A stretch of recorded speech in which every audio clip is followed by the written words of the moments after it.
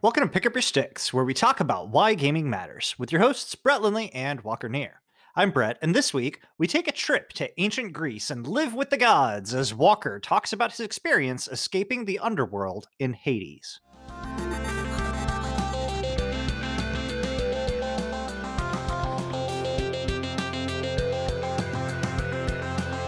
So what's up, Walker? What's got you picking up your sticks this week? Hey, what's up, man?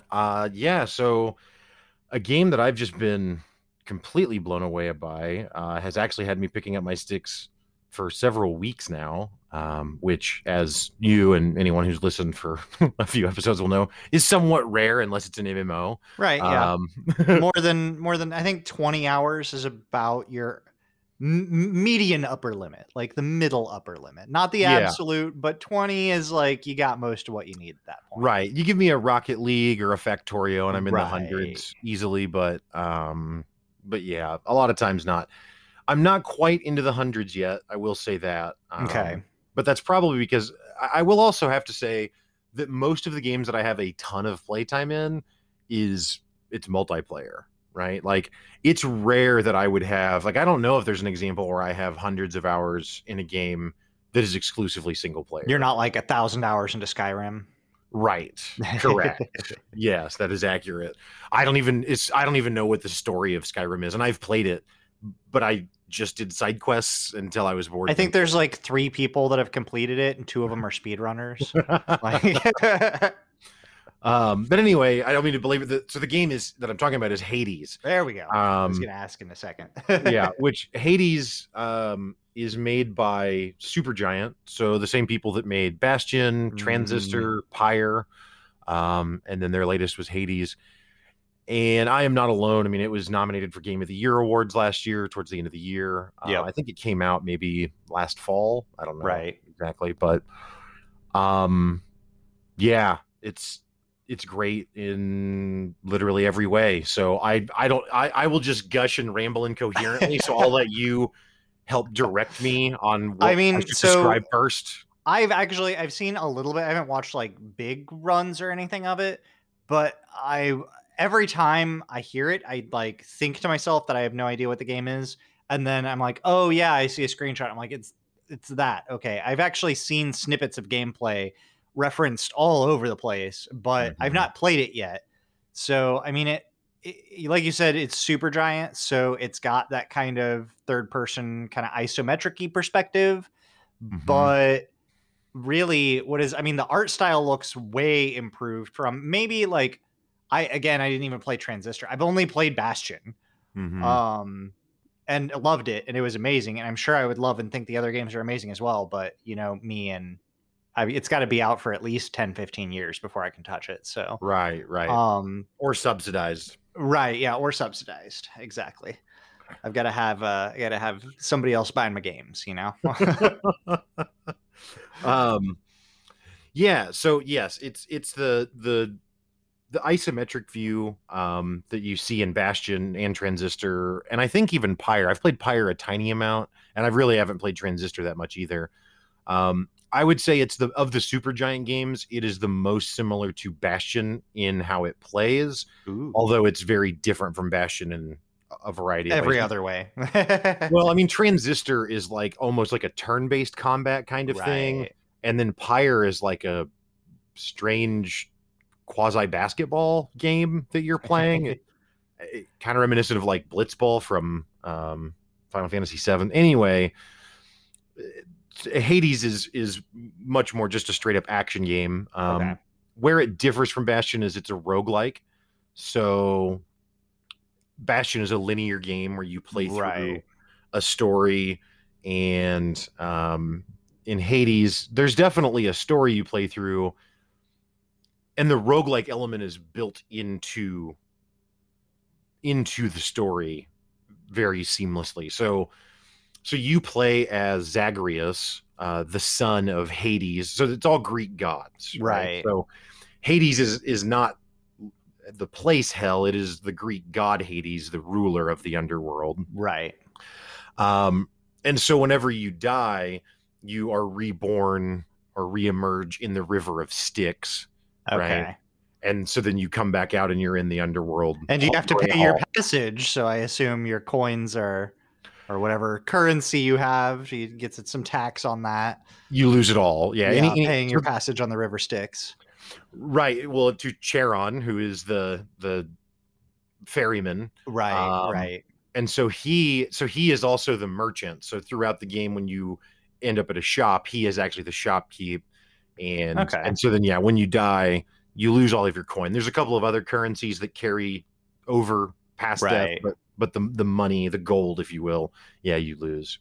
But anyway, my point just being that it, like, kind of in the way that Rogue Legacy did a really good job of building the roguelike element into the story isn't even really the right word there, but whatever, into the theme of the game, where it's like you die and now when you restart, you're the great grandchild. Yeah, exactly.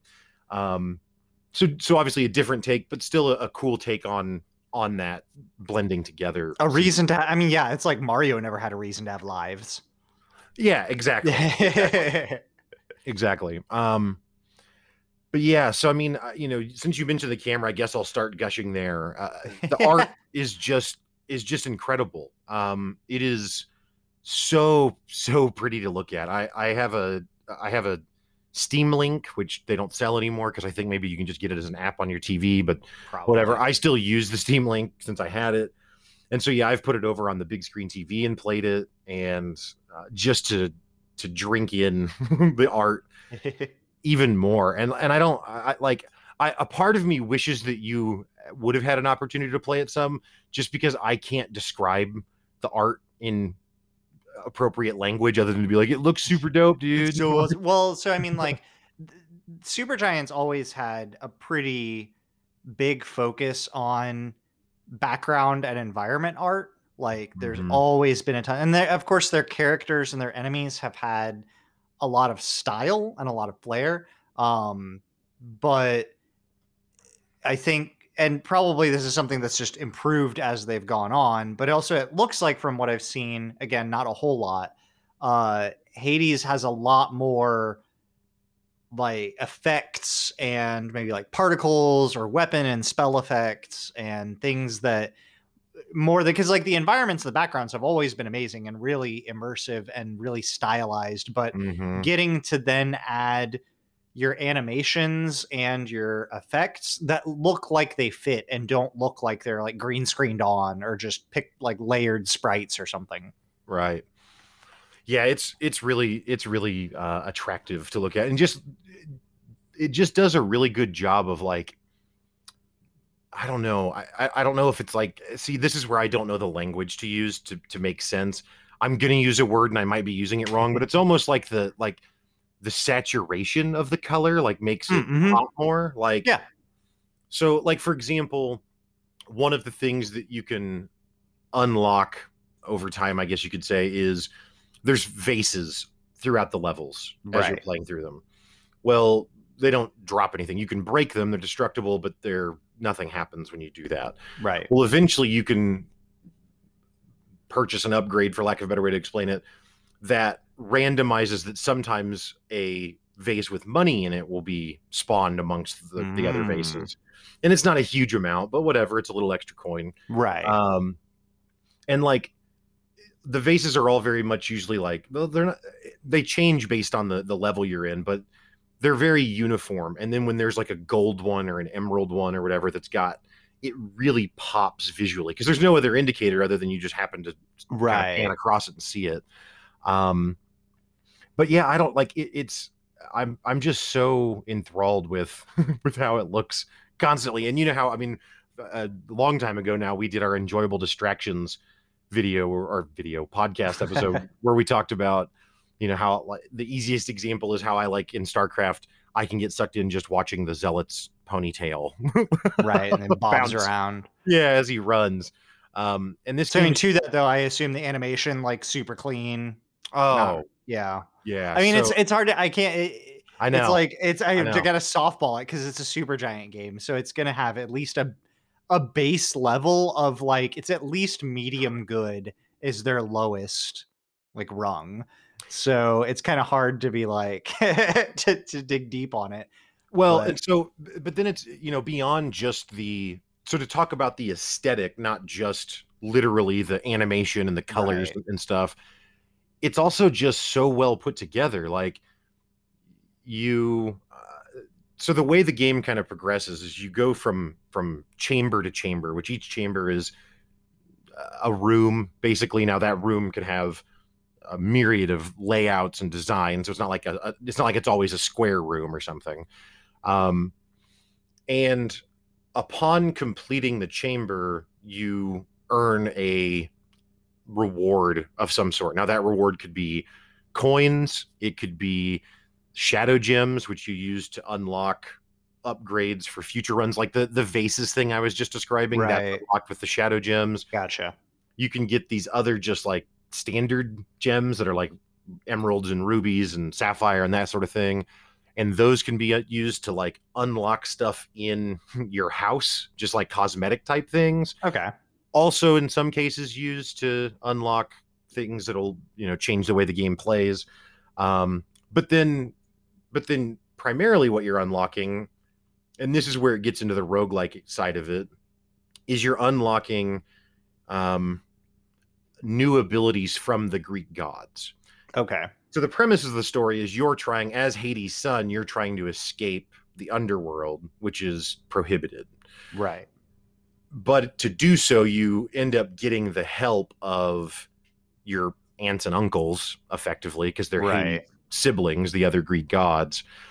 And so then they're imbuing you with powers. So whenever you complete a level, let's say you get a Zeus drop, right? So you pick up the Zeus orb, and then there's the standard is there's 3 options you can choose from that'll be a benefit. And it could be like every time you use the ability that's just your standard attack, it shoots chain lightning. Or every time you use your special attack, it shoots chain lightning. Or your castable ability now is chain lightning. Or when you dash, lightning shoots around you. When you take all these different lightning effect possibilities. And so then there's, I don't know, 10 maybe Greek gods. I didn't count, someone who could count it very easily, but whatever. We'll say roughly 10, and they all offer probably 15 different possible choices, maybe more than that. And then do you get to pick from like 3, or are all 10 always available, or is it just one random one that you get each time? So when you pick up the Zeus orb, it'll show you it randomizes 3 for you to see. Gotcha. Now it typically seems like the game is pretty good about like, so you'll never see a duplicate choice from the same Greek god, right? Like if I get the Zeus gives me chain lightning on my attack, the next time I find a Zeus orb in that run, it will not reoffer that one. Like, that's awesome. That's good. Yeah. So then what it does though is it offers you, typically in a run, I don't think I've ever seen more or less than 4 gods per run will offer you powers. So if I pick up the Zeus attack power, it's not impossible. I have seen it, but it's rare that I would then see if when I pick up the Ares bulb or whatever at the end of the next chamber, he's not going to offer me whatever the Ares attack benefit is. Right. He'll offer you like a run or a defense or something. Right. Yeah. Now, sometimes it will, though. Sometimes it will be the attack, and then it will just tell you this would overwrite the one you already have, which is here. So anyway, I don't know if that's interesting or I like it. So the overall premise, trying to escape Hades, I guess that kind of brings a question though, is there a lot of variance in the environments? Yep. So yeah, it's just because if it's all Hades, I just wasn't sure if it's all underworld. Yeah, like a jungle underworld and fire underworld, or is there? No, so you there's basically 4 biomes, for lack of a better term. Right. So you start out in the more kind of, I guess, well, it's not really even. So the second level is where you see like the Lake of Hellfire and stuff. The first stage is more kind of like dungeony, I guess you could say. Yeah. And then the third one is like where the good people of the underworld are, because again, it's not actually heaven and hell. It's not the it's the Christian mythos. Greek is also ancient. Really long time ago, and I never got super big into Greek mythology. Yeah, I never was was super into it either. Although I will say this game has made me think it's way cooler. I mean, I say that it's not like I'm going and reading Greek mythology books now, but it's certainly probably the coolest take on that set of ideas in entertainment media that I've seen. Better than, like a Disney's Hercules kind of thing. Right. Or the Kevin Sorbo show from the 90s. Ooh, right. That didn't age well. No. It wasn't good when it came out. I mean, it was anyway. So yeah, but in the same way that like a Diablo would be, the levels are randomized every time. So the same, you go through, I think I can't now the names of the biomes are escaping me, but you go through the first biome, which is more kind of dungeony. You go through the second biome, which is there's constantly a lake of fire everywhere, like, molten lava everywhere. Third level is more, it's not jungle, but it's more like lush greens and like vibrant, like plant life, right? Like there. Marble and white and Mm-hmm. And then the fourth stage, the fourth biome is so the first three biomes kind of play out the same way, where you go through multiple chambers. I don't know, maybe 10 chambers. I don't know how many in each one. And then there's a boss, and there's typically a mini boss somewhere in the middle of the biome. Right. And then you fight the boss of that biome, which that does not change ever. The boss is always the same. So in the first level, you fight like the Furies. There's 3 sisters that are the Furies. Right. One of them will show up, and that's the first boss. The second boss is always this giant bone dragon snake thing that doesn't like have a name. Yeah, but it's a skeleton. Okay. And it's just like a head that extends from the wall. Like it's in like a neck. Like it's not, it doesn't have like a body. It doesn't move around. Right. It's tethered to the wall constantly.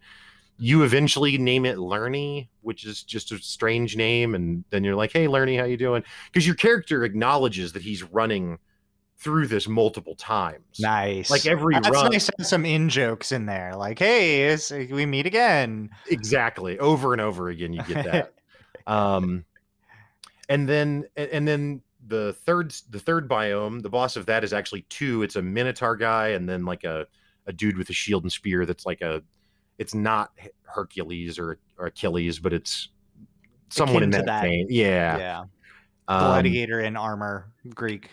Right. Powerfully golem thing. So then the fourth biome is really just there's 5 chambers that, like, you go into a master room, and then there's 5 chambers that you can choose to go in independently. And when you complete one, you come back out to the master room and then can go back into the others. And really, in one of those 5 chambers, there will be a I don't remember what it's called again, but it's effectively like a dog treat bag.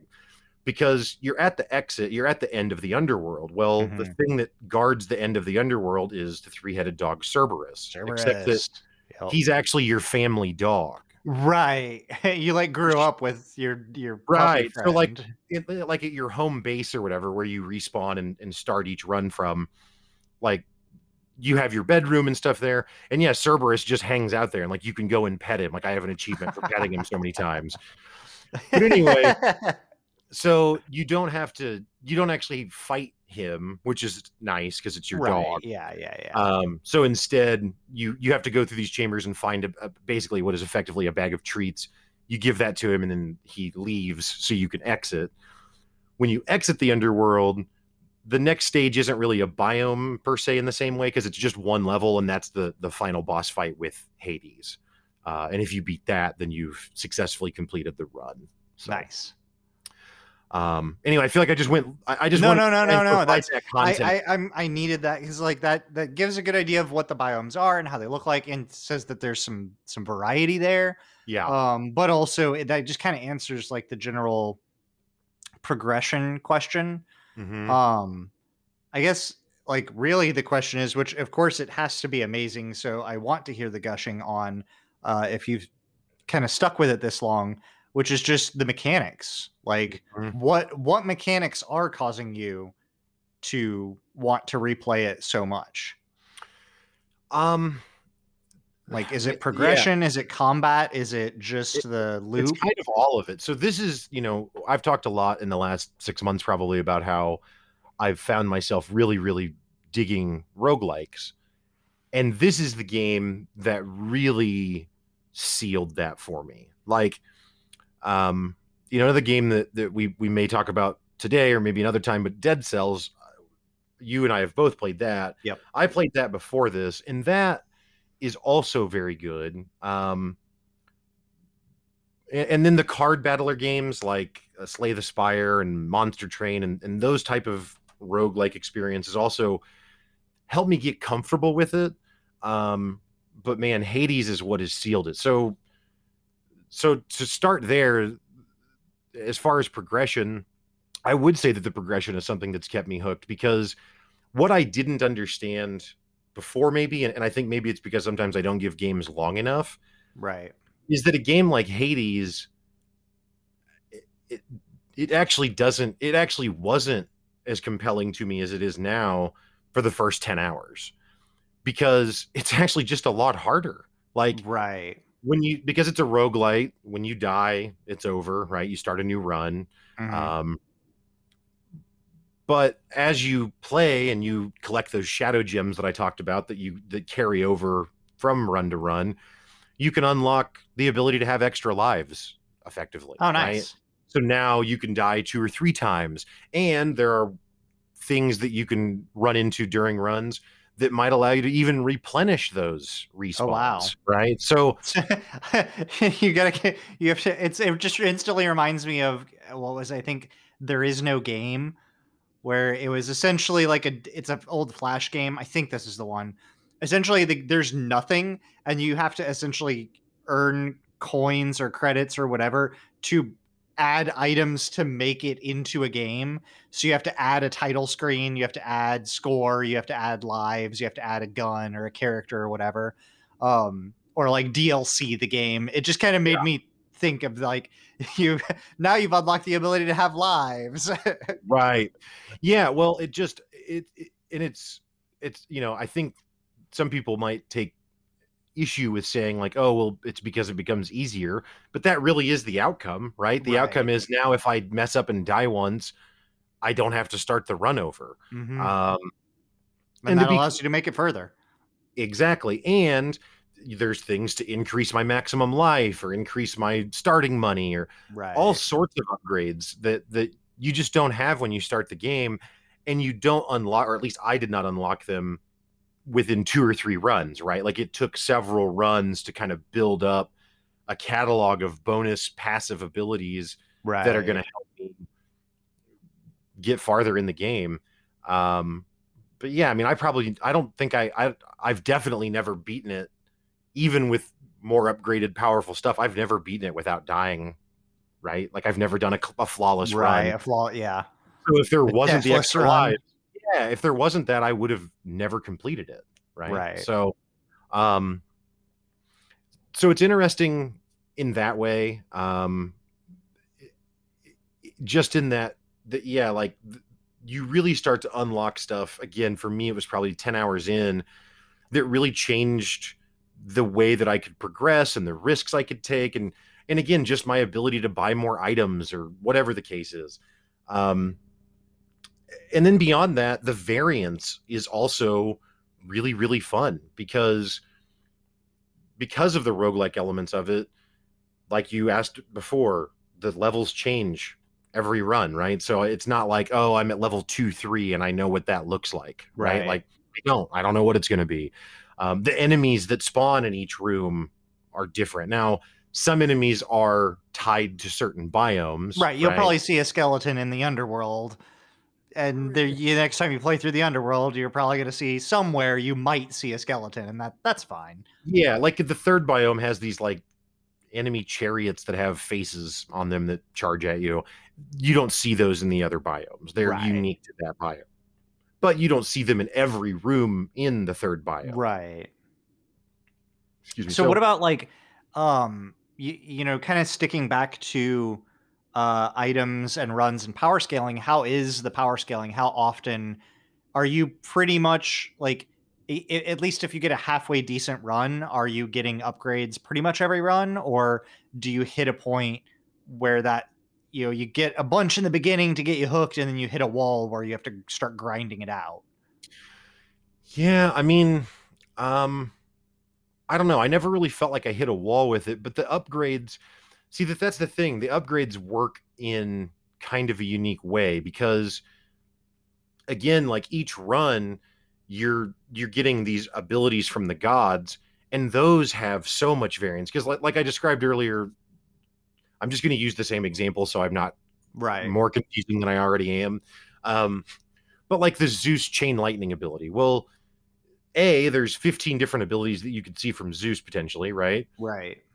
But then on top of that, there are quality uh, tiers to each ability. So there's the common quality lightning attack lightning that gives you plus 14 damage, but then there's a rare version and an epic version and a legendary version and maybe even a heroic version. But anyway, so it's like you might get a really powerful run because you got really sweet drops from the gods, and that has nothing to do with the meta progression. Right. If that Right. makes sense. Yeah. Um, so yeah, unlike something like Rogue Legacy, where what you described is very much how that felt. It's Where just item dependent, well, it just or run dependent. Like if you have a bad run, you're not getting anything, and your next run is going to be the same as the one that you were just on. yeah, exactly. And Rogue Legacy didn't really get a lot easier over time, at No. least for me, you know. And I've went back No. to it a few times, and I always kind of get to a place where I hit a wall and I don't have any more upgrades to get, and I am not progressing farther. And I guess I just need to get good, you know. But with Hades, I didn't feel that way at all with it. Nice. So I guess another thing to talk about then, as far as progression that ties into mechanics, also is the weapons. So there's 7 weapons that you can Okay. choose from. There's a sword, a spear, a bow and arrow, a shield, gloves, basically a gun, and maybe that's it. Maybe there's only 6. That might be right. Either way, um, but those all play totally different, right? Like, So is this picked before you start a run? yeah. So basically, the way the game starts is you start in your house, emerging from the River of Styx, and you can run around the house and like you can talk to different people because there's a whole relationship system with all of the characters in the game, Oh be it wow. the Greek gods, the people that the servants in the house, not every single NPC in the Right. house, but Right. some of them. Um, the merchant, the Churon guy, the merchant guy, like, and the boatman or whatever, he has his own relationship thing. Um, and so you run around the house, and then there is a vendor that you can buy either like upgrades for the house for, or what is effectively a currency exchange to get to the Right. higher tier currencies. Um, then from there you go into your bedroom, and then in your bedroom is where you set your passive benefits, where you can unlock the passive benefits that affect you run over run, like the vases spawning that have money in them, Right. right? Or it's not just that, or something that increases the rarity, the likelihood that you'll get better quality offerings from the gods, right? Nice. So all sorts of some different benefits. And then from there you run into a room where, yeah, you have all the weapons available and you can choose the weapons. And you can choose any weapon. You could do 100 runs in a row with just the sword if that's all you wanted to do. Right. So it doesn't force you into anything, but what it does do is it puts kind of there's a randomized, one of the weapons at random will have kind of like a swirl behind it, and that indicates that if you use that weapon for the run, you get like 20% extra shadow gems Like during that favored run. item of the gods sort of thing. Yeah, so and I liked it because I want to use all the weapons, and like while at first I was like, the spear is my favorite weapon, like I love it. Right. But it's like because of that system and because I wanted to progress more, I ended up always just picking whatever weapon was effectively selected for me. But it was kind of a cool way to get a sense of randomization without it being a forced Right. I was going to randomization. say that sounds really good where it's like it's not yeah, it's not forcing you to pick it. It's not saying this run you have bow now, so you don't have to just go like enter a run die, enter a run die, enter a run die, enter a run. Okay, I got my bow. Cool. Right. This can be a good run now. Like if you are going for a specific tactic or if you just enjoy a certain combat style, you can play that. But if you're willing to, sacrifice your favored style, you get rewarded by getting extra currency. So that's a good mechanic. I like that. Yeah, yeah, And for it's not sure. so much that like if you're just 20% better with the bow than you are the spear, then you're probably better off taking the bow, especially if you're like 25% better, because you're probably Right. going to get more in the end doing that. But if you're willing to kind of be average with all of them, then yeah, it rewards you enough to make up for the fact that you're probably not as skilled with that weapon. Right, right, exactly.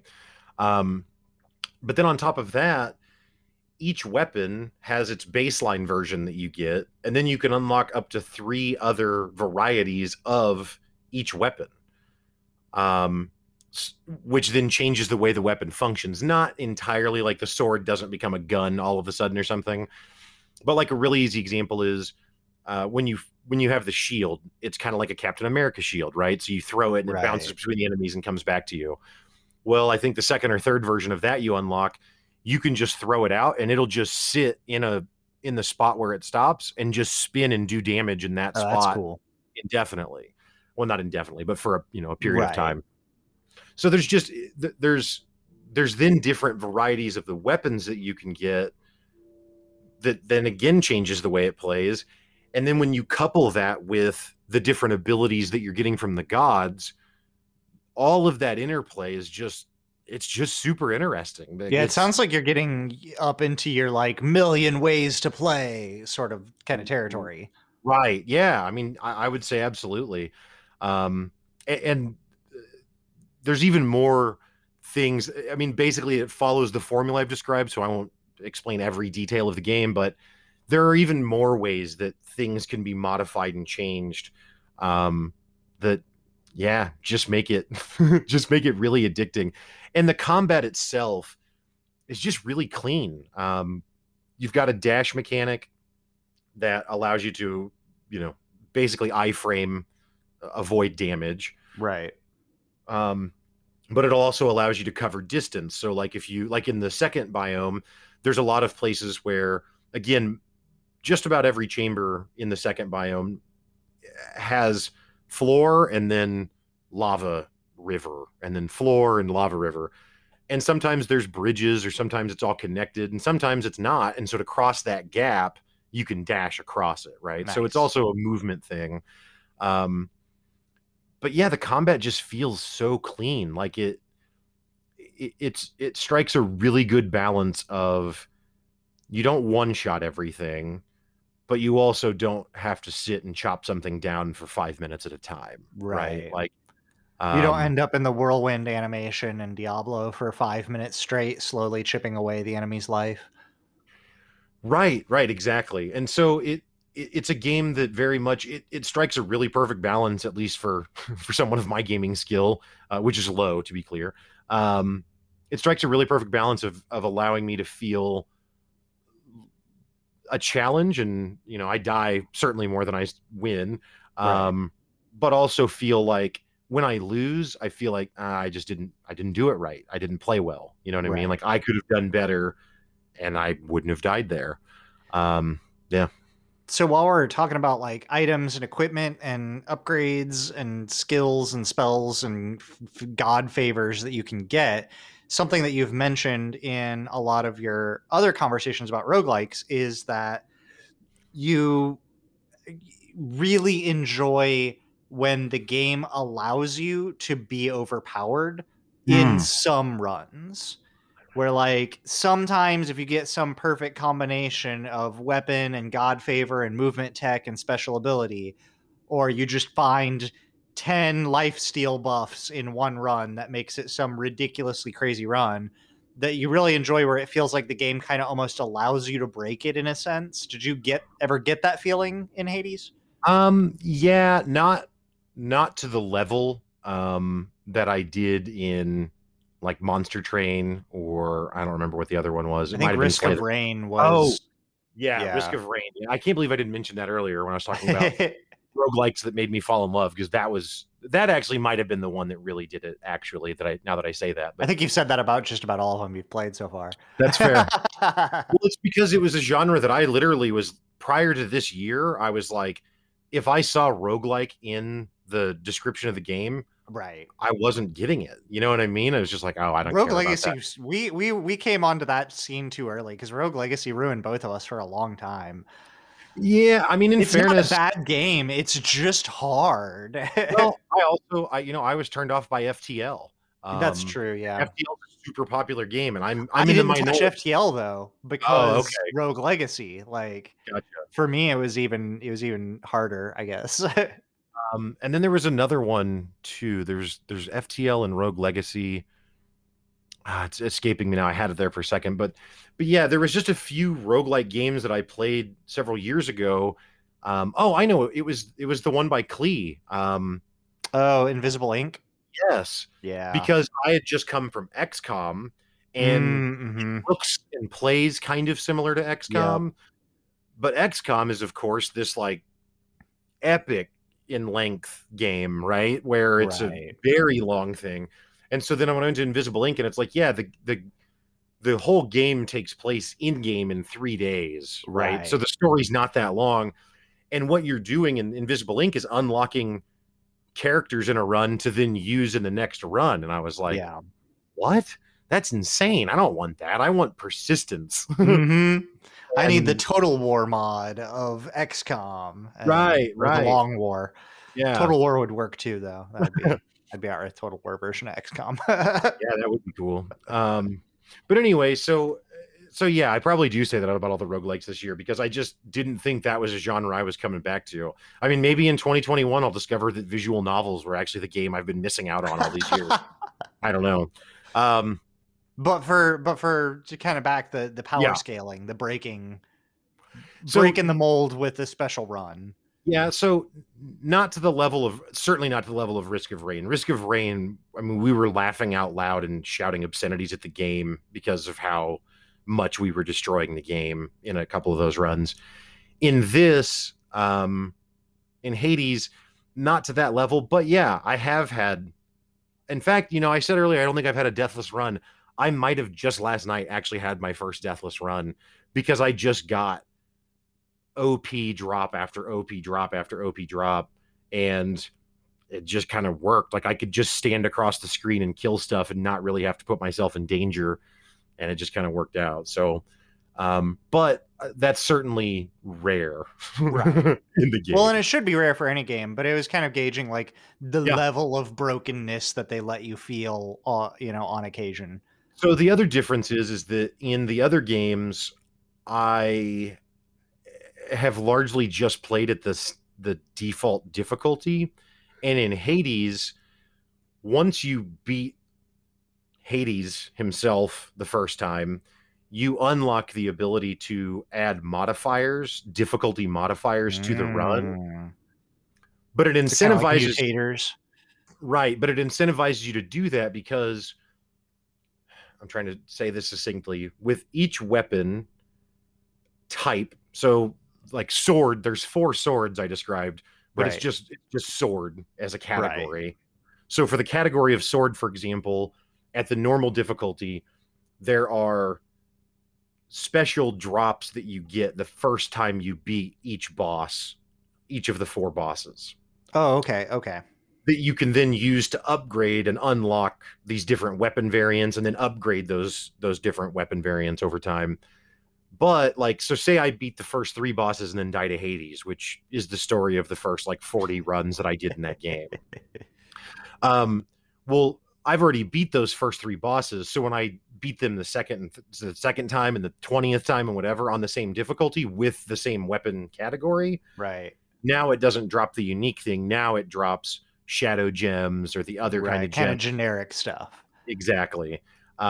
So what the mutators offer is basically an increased difficulty, which then resets it so that when I now fight through the game again with the sword with one mutator active, all of the bosses drop the unique thing again. And then all after I've right. done that, now I can turn on 2 mutators, and now it resets it again, Sweet. and so on and so forth. So that's the other difference, I guess, is that after I beat it once, which I've now completed it 10 times, which is the requirement to actually finish the story. Anyway, I lost my train of thought, I guess. Now you've got like 10 mutators that you can put on, or is there that many difficulty levels? There's a special room that I can access in some runs, but in order to access it, I have to have a certain amount of mutators active. Oh, wow. So in like the first biome, it's like you have to have 5 mutators active to get into this room. Second biome is 10. Third biome is 15.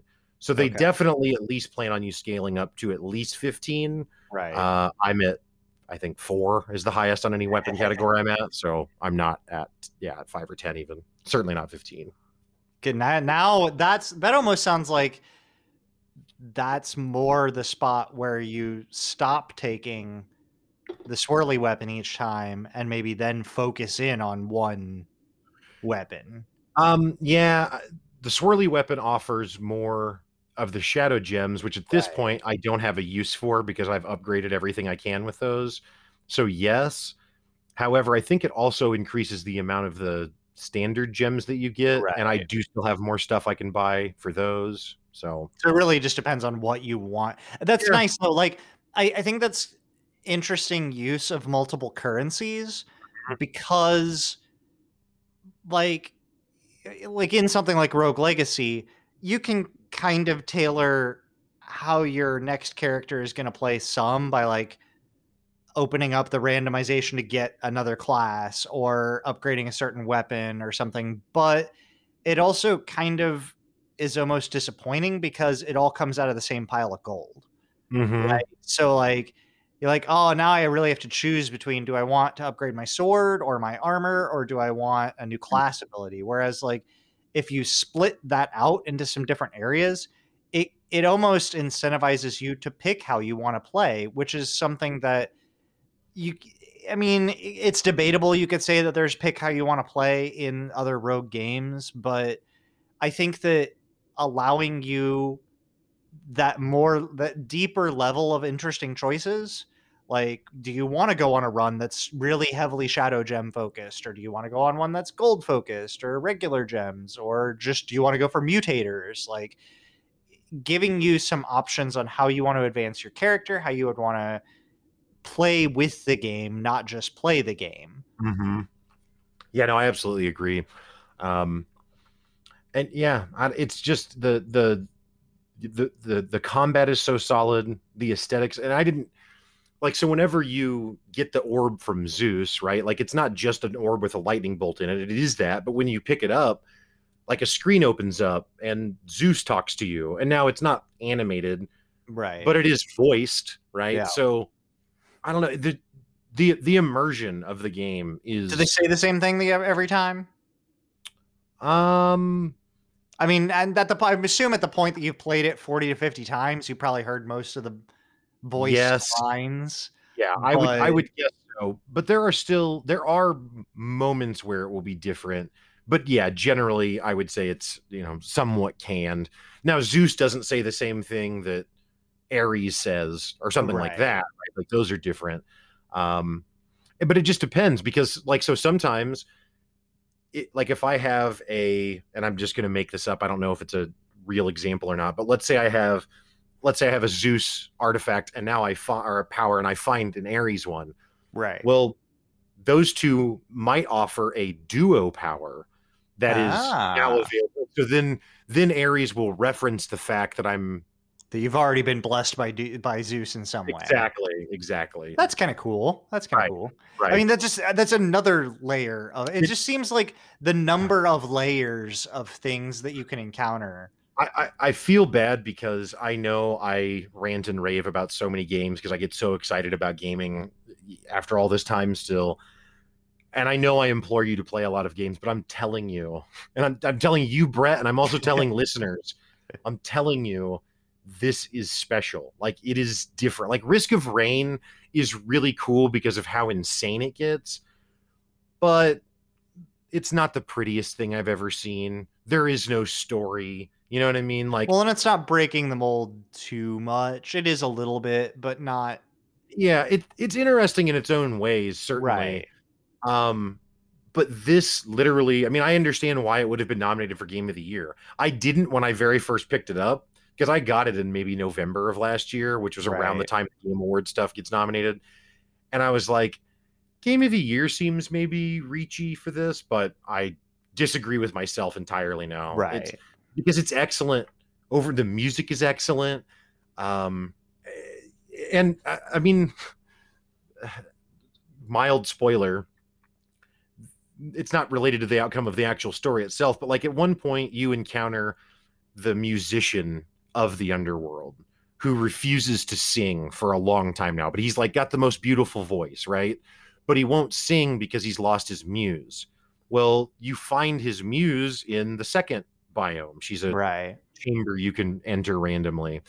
Um, and like you end up trying to orchestrate them getting back together, right? Or like Achilles has a lover that he's been separated from, and you talk to Achilles all the time in your home. Right. And it doesn't it's not like when you first talk to him he's like, oh, my lover is gone, I can't find him, whatever. Right. But eventually you encounter Patroclus, I think his name is, who's Achilles' lover in the third biome, and you talk to him and he explains that he used to be close with Achilles, and then you mention that to Achilles, and now he opens up a little bit. And so like there's all this stuff about trying to like bring people together. And see, that's such an interesting way of really, it almost begs the question of which came first, the roguelike or the Greek setting. Like it's almost a great way of saying we want to make a roguelike out of our style of game, mm-hmm, but we want to allow the character to have a progressing story where they're a single entity within the story, mm-hmm, and allow them to have memory of what they're doing without it being like a memory wipe machine or something. And I think that having a Greek setting like that, and like you said, being able to progress meta stories and have NPCs that you have character relationships with and you have progressive storytelling with, without having to say you died but not. Like you can in a Greek setting you can get away with that. right, exactly. Yeah, it's a really interesting way to tell a story and to tell a bunch of stories, right? Because the main story is about Zagreus trying to escape the underworld, and I won't get into what he's trying to accomplish with that and what he ultimately does, but there's a lot of other stories with a lot of other characters, right? Like Right. there's Nyx, who's like I don't even know, the goddess of darkness. She's not even a goddess though. She's like Like a demigod or just a above monster that thing? level somehow. I don't know. To relate it to something, another entity you can encounter is Chaos. Okay. That is like also not a god, but like the entity of Like a titan? chaos. Yeah, but the Greek gods murdered the Titans because Yeah, that's that's true. so. I don't This know. is where I Again, yeah, this is where neither one of us are super big history buffs over here. well, and So. more than that though, it's a failing of me as a gamer where like as much as I'm now trying to extol the value of the story and everything, I don't remember all the names. I don't remember all the terms because in the end, I'm sucked into enjoyable distractions Cool stuff and happening. really compelling gameplay, right? Like Right. that's really what draws me to it. But all of the other stuff is done basically perfectly. And like eventually when the singer guy sings, so there's a whatever, eventually when he sings, like it's actually really, really good music. Like he's actually they hired a really good singer That's to cool. sing for that. You know what I mean? Like, and it is like it's a cool moment when that happens because you come back into your house from a run and whatever criteria has been met, and he's just singing, and you're just like, oh, well, okay Cool. then, All right? right. And then you can unlock new songs for him to sing, That's right? And cool. like, That's cool. yeah, so like I mean, we've been going on for almost an hour. This is my point. Like I can gush about this for a long time. Like, it is such a good game. Supergiant really, I read that this was like, before I'd played it, I read somewhere that this was not their magnum opus, but just like everything that Bastion did really well, like the foundation that Bastion laid, this was like the culmination of all of their years of development and like almost a revisiting of that gameplay style. Make Bastion, then go make 6 other games learning how to make Bastion that much cooler, and then go revisit Bastion and do it as a Greek mythology game. Roguelike, right? Because Yeah. Bastion also not that. So right. But like similar to Bastion is all the different weapon types, right? Yeah, I was gonna say it's like I actually had re-downloaded Bastion thinking that I would play it over the winter break, and it's one of those games where every now and again I'll just be like, man, usually I'll hear the music somewhere. Yeah. Their music gets used in a lot of like lower to middle level YouTube videos occasionally, and so I'll just hear it and know, or a sound clip. Like, it doesn't take the game tattooed a lot of things onto my soul, so referencing a 1 second sound bite, I'll just know, but it's always one of those things where if I have to go re-download it, I'll probably lose the will to play it before it's done downloading because I have to wait.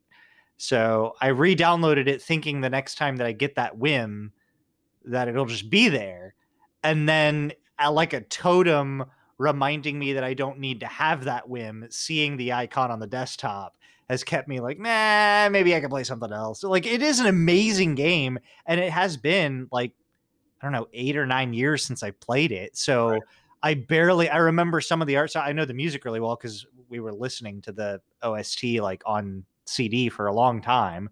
But yeah, I don't really. I remember the gameplay. I remember some of the story, but I'm sure that actually playing through it again would be almost a new experience. But now it almost seems like I should just go play Hades.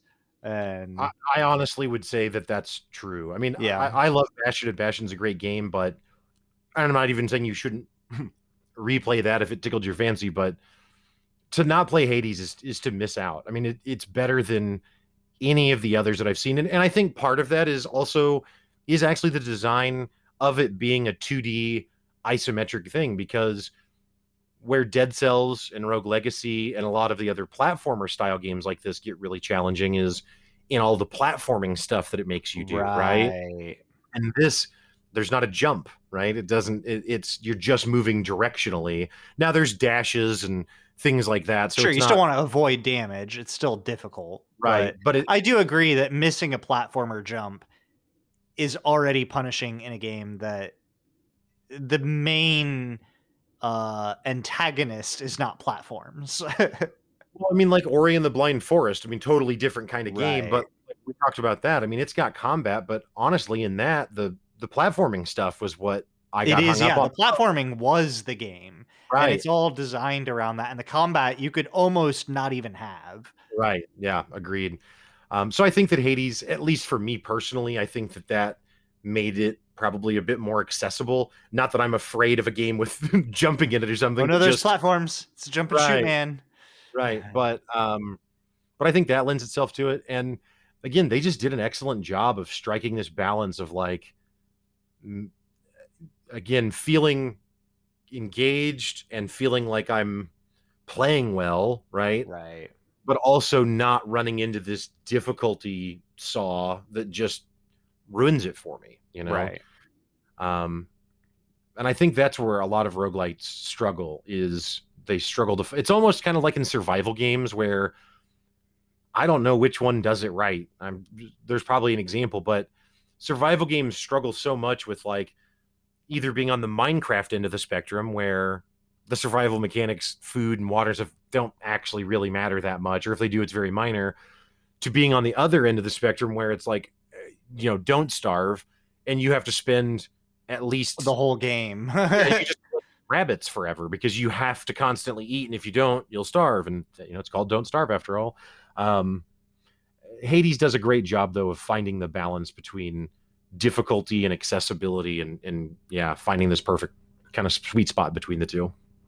That's awesome. So I mean, overall, why do you think this game matters? If not to the world, maybe to you? Yeah, I mean, this is so fun for me because it's, as far as why it matters, something like something like Slay the Spire blew me away because I had never really thought of playing a single player card battler roguelike. Like the genre was Right. just new. Risk of Rain, same kind of thing. Like it just felt like a game I hadn't played before. And so there's a lot of excitement for me in that. Whereas this Hades is not reinventing the wheel. I mean, in a lot of ways, it feels similar to Bastion. You know what I mean?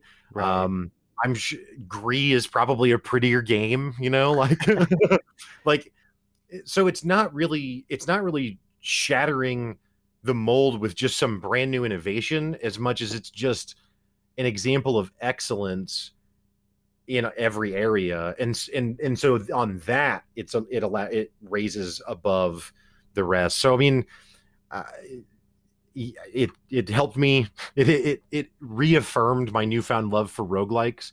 Um, it's visually incredibly striking and something that I just like. Sometimes I literally, when I'll think to play it, it's because I just want to see it. I just want to see the visuals of it because I'm just that compelled by it. Um, and then I would say probably first and foremost though it's the mechanics of it. It's just fun to run around and fight enemies in the game. You know what I mean? Like I Leave just lightning have fun. trails behind you. Yeah, like just it's just cool. And there's just so much variety in how it can end up playing that no run feels the same. It never feels stale. A game that I've talked about before that I loved a long time ago would be Ninja Gaiden on the Xbox. And Ninja Gaiden was another game where I felt like when I failed, it was my fault. And I think that's a really important feeling to have in a game, that Right. when you lose, it's not because the game cheated you. Um, but Ninja Gaiden, it's the same enemies, it's the same level, it's the same weapon, like everything is the same. It's very much, can you learn this very particular set of things? And if you can, you win. And in Hades, that's not the case because again, the levels, the enemies, the weapon, the modifiers I'm getting, all of it is going to be different. And then with the mutators, once you get to that point, the mutators aren't, I mean, there are your standard mutators, like enemies do extra damage or spawn extra enemies. But then there's also one that's like, for each tier of this, it takes away the first or the bottom, which are the most powerful 3 layers of your shadow gem upgrades, your Oh passive up, wow. right? Like, and so, but then based on the severity, if you will, of the mutator, it counts for more tiers of mutators. So, like, I Oh think the nice. one I described is worth 3 on its own, right? Right. But so there's also, there's more than one way to get to, if I need 4 mutator points for the sword now, there's a myriad of ways that I could combine mutators to get to 4 points. So Nice. that's not even the same every time, like the variety of it is excellent. I guess that, I hadn't thought about that. So now I'm going to get a little esoteric real quick. Something I talk about on my other show, the Walk Show, often is this idea of holding seemingly opposite things in balance. Yeah. A quote that I love that speaks to that is, contradiction is the lever of transcendence. And so it's like taking contradicting ideas. And I think that that's what Hades does maybe a really, really excellent job of. Is it takes the excitement of possibility and variety and change and marries that really well with a compelling story, compelling characters, and a compelling world that are persistent despite all of these varied changing things. And it does both of those things really well, which makes it a really compelling experience. That's a really great way of saying that. I think that alone has made me more interested. Like it was everything else had piqued my interest, but I think that like speaking to the dichotomy Yeah. in the presentation is something that like, all right, if Yeah. you're able to speak that eloquently on it, then maybe I'll take a look. But I'll add it to a wish list or hope that it comes out on Xbox Game Pass or Yeah. something. Yeah. It's, it, I'm it's, so bad. I'm sorry. I'm sorry to all of the developers. To be fair, I generally do buy games full price. I add them to the wish list and then skip on every sale that happens until I hit the one day where I'm like, oh man, I really want to play this. and full price. I just missed the 80% off sale. So I'm spending $20 for something that was just $2 yesterday. So to be fair, that's generally what I actually do. But I think in the back of my mind that I'll just get the perfect deal on everything and save enough money to buy the world. Yeah, but yeah, Hades. I can't imagine someone being disappointed unless they just don't like that kind of gameplay, I guess. Right. Like is the speed of combat, is it like super fast, like enemies 2-3 hits and you're moving on, like chaining between enemies fairly often? Or yeah, I would say yeah. I mean, it depends. There's yet again, there's a good variety of enemies where there's tiny enemies that you one shot, and then there's larger enemies that are 2 or 3, but now it introduces armor. So then it's basically 2 life bars. You have to destroy the armor life bar before you can even start to destroy the health life bar. So even if they had 100 armor and 100 health and you hit them for 1,000, it's only going to take the 100 armor off. So you have to hit them the second time for 1,000, if you will, in that case. Something else that I will say that is that it makes me think about, and I get it that they're different games. I get that. But it's the same camera view as Diablo, Path of Exile, Torchlight, all of those style of games. And again, it plays very differently. I mean, I think you can play Hades with a keyboard and mouse, but it says on the front screen, controller strongly recommended. Right. So optimized for controller. Yeah, it's made for that. And Diablo is not, which I know Diablo 3 is on modern consoles at this point, but that's not how it was designed up front. I just would be really excited to see a game like a Diablo or a Torchlight, or that kind of, that scope of game and that, that brand, except implement this kind of combat more, because those games bore me to death instantly because the combat is so unengaging. And something like this, and I've always wondered, like, is it the camera view? Like, is it just that style of game doesn't, when it's, no, it's not. It's just choices in development about how the mechanics will work.